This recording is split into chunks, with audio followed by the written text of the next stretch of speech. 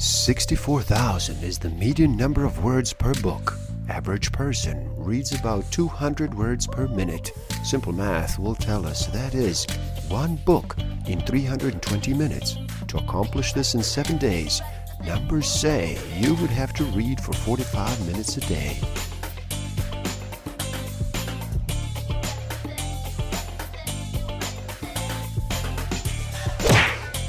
Don't forget to subscribe. Hit that notification button, like, comment, and share. Enjoy. Hello, and happy day. How does slowing down sound to you today? Would you like to reduce the noise for just a bit? Are you ready to make a choice and decide to listen? My name is Igor S.F. Walker. I'm here to remind people to slow down, to reduce the noise, to walk their lives into a natural flow. Welcome back to the Book of the Week series. Every week, as I read another amazing title, I share it with the world. And today we look at Blink, The Power of Thinking Without Thinking, by Malcolm Gladwell. In this video, we discover a critical part of rapid cognition known as thin slicing. We also take a look at the four horsemen: defensiveness, stonewalling, criticism, and contempt. We rediscover how we continuously use these forms of rapid cognition, the judgments we make and the impressions we form of other people. We look at what really lies at the root of countless arguments, disagreements, misunderstandings, and even hurt feelings. Stick around till the end. I will share with you some tools I have and use that will help you tremendously in this game of life. Discover a way to find out what actually motivates you, what innate human need is driving all of your decisions and your behavior. I will share some tools to improve your self-awareness, social awareness, self-management, and relationship management. We have some experiences. We think them through. We develop a theory, and then finally we put two and two together. That's the way learning works. Our brain uses two very different strategies to make sense of the situation. The first is the one we're most familiar with. It is the conscious strategy. We think about what we have learned, and eventually we come up with an answer. This strategy is logical, and it is definitive. It is slow, and it needs a lot of information. There is a second strategy, though. It operates a lot more quickly. It has the drawback, however, that it operates, at least at first, entirely below the surface of consciousness. It sends its messages through weirdly indirect channels, such as the sweat glands in the palms of our hands. It is a system in which our brain reaches conclusions without immediately telling us that it is reaching conclusions. Part of the brain does a series of instant calculations. And before any kind of conclusion has taken place, we feel something. The part of our brain that leaps to conclusions like this is called the adaptive unconscious. Can that kind of mysterious reaction be controlled?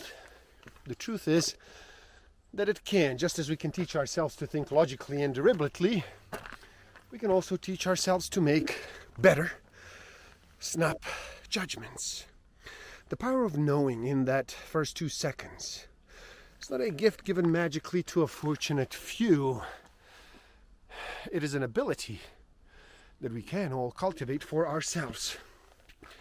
A critical part of rapid cognition is known as thin slicing.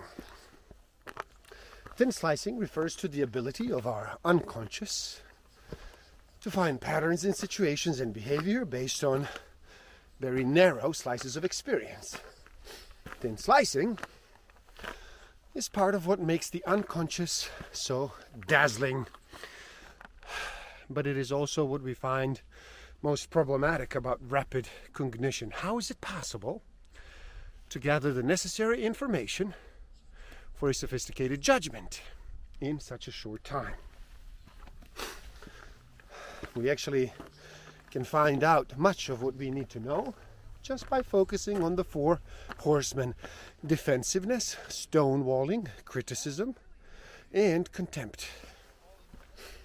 Even within the 4 horsemen, in fact, there is one emotion that is considered the most important of all: contempt. You would think that criticism would be the worst, because criticism is a global condemnation of a person's character, yet contempt is qualitatively different from criticism. Thin slicing is not an exotic gift. It is a central part of what it means to be human. We thin slice whenever we meet a new person or have to make sense of something quickly or encounter a novel situation. We thin slice because we have to. And we come to rely on that ability because there are lots of hidden fists out there, lots of situations where careful attention to detail of a very thin slice, even for no more than a second or two, can tell us an awful lot. Even when you can provide pages and pages of documentation supporting your conclusions, I think that approach is a mistake. And if we are to learn to improve the quality of the decisions we make, we need to accept the mysterious nature of our snap judgments. We need to respect the fact that it is possible to know without knowing why we know, and accept that sometimes we are better off that way. People don't know what they have done. They just do not know it. Their explanations are just random noise. This might suggest that what we think of as free will is largely an illusion. Much of the time, we're simply operating on automatic pilot, and the way we think and act, and how well we think and act in the spur of the moment, are a lot more susceptible to outside influences than we realize. But there's also, I think, a significant advantage to how secretly the unconscious does its work. We have, as human beings, a storytelling problem. We are a bit too quick to come up with explanations for things we don't really have an explanation for. We learn by example and by direct experience because there are real limits to the adequacy of verbal instruction. People are ignorant of the things that affect their actions, yet they rarely feel ignorant. We need to accept our ignorance and say, I do not know, more often. Perhaps the most common and the most important forms of rapid cognition are the judgments we make and the impressions we form of other people. Every waking minute that we are in the presence of someone, we come up with a constant stream of predictions and inferences about what the person is thinking and feeling. If you were to approach a 1-year-old child who sits playing on the floor and do something a little bit puzzling, such as cupping your hands over hers, the child will immediately look up into your eyes. Why? Because what you have done requires explanation. And the child knows that he or she can find an answer on your face. This practice of inferring motivations and intentions of others is classic thin slicing. It is picking up on subtle, fleeting cues in order to read someone's mind. And there's almost no other impulse so basic and so automatic, and at which most of the time we so effortlessly excel. Mind-reading failures happen to all of us.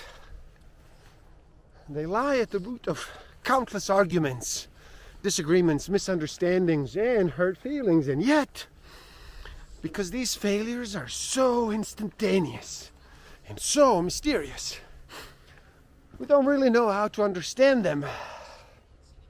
We experience an emotion, and then we may or may not express that emotion on our face. We think of the face as the residue of emotion. What huge amounts of research show, though, is that the process works in the opposite direction as well. Emotion can also start on the face.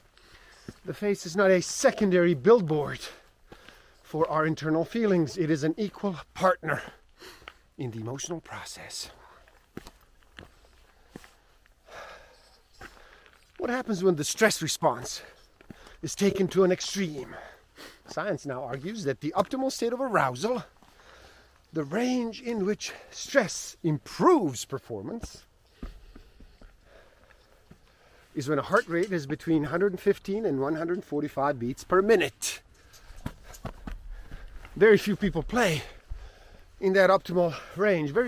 Most of us, under pressure, get too aroused, and under a certain point, our bodies begin shutting down so many sources of information that we start to become useless. After 145, Grossman says, bad things begin to happen. Complex motor skills start to break down. Doing something with one hand and not the other becomes very difficult. At 175, we begin to see an absolute breakdown of cognitive process. The forebrain shuts down, and the midbrain, the part of your brain that is the same as your dog's, all mammals have that part of the brain, reaches up and hijacks the forebrain. Have you ever tried to have a discussion with an angry or frightened human being? You can't do it. You might as well try to argue with your dog. Vision becomes even more restricted. Behavior becomes inappropriately aggressive.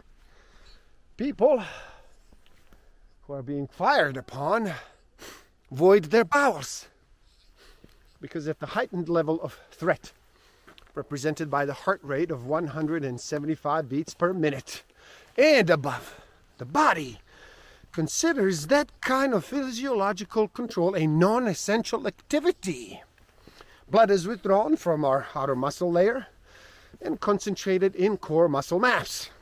The evolutionary point of that is to make the muscles as hard as possible, to turn them into a kind of armor so that they limit bleeding in the event of injury.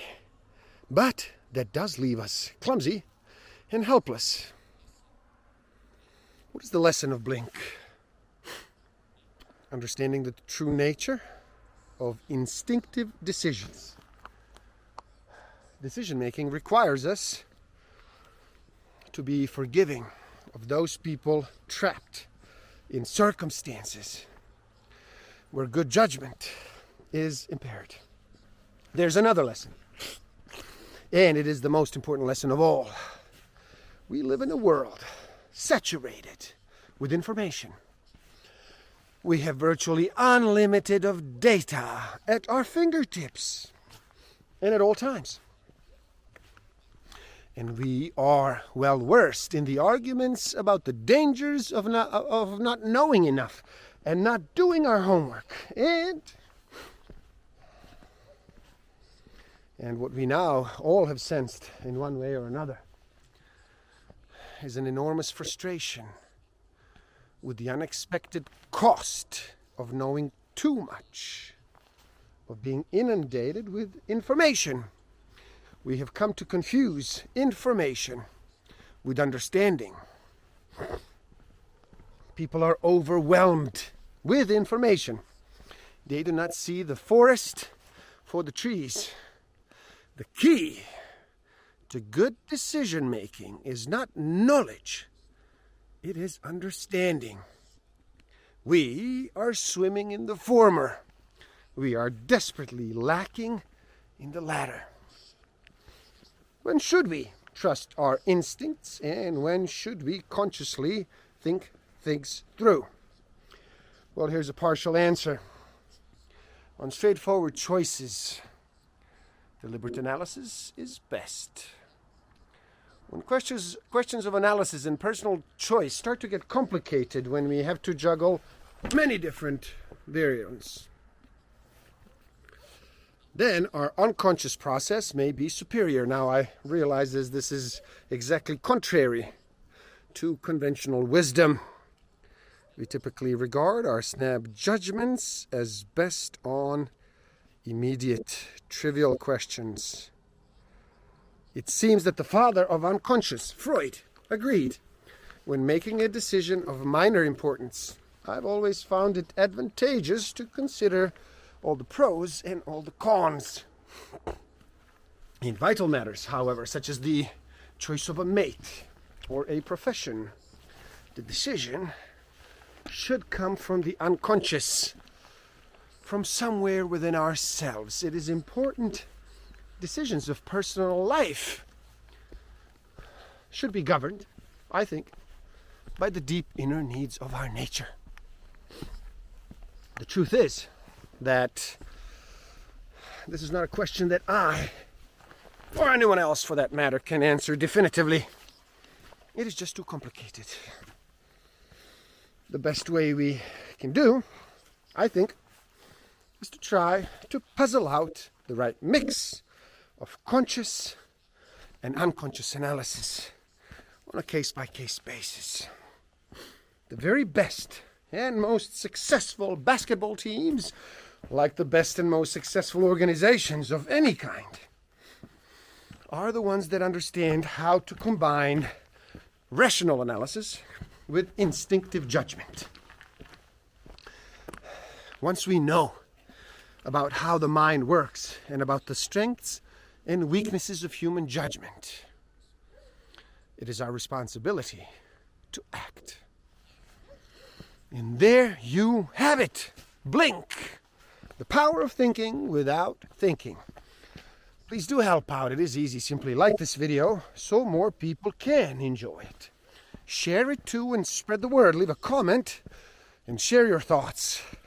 Subscribe to my channel. Stay up to date, and the link to this book is in the description below. So buy it and read. Never stop learning, especially learning about yourself and nature. So gift yourself by taking the free human needs test on my website and find out what actually motivates you, what innate human need is driving all of your decisions and your behavior. And if you feel you are ready to improve your self-awareness, social awareness, self-management, and relationship management even further, do check out my Master of Life Awareness program. The links are in the description below. Thank you. Love and respect.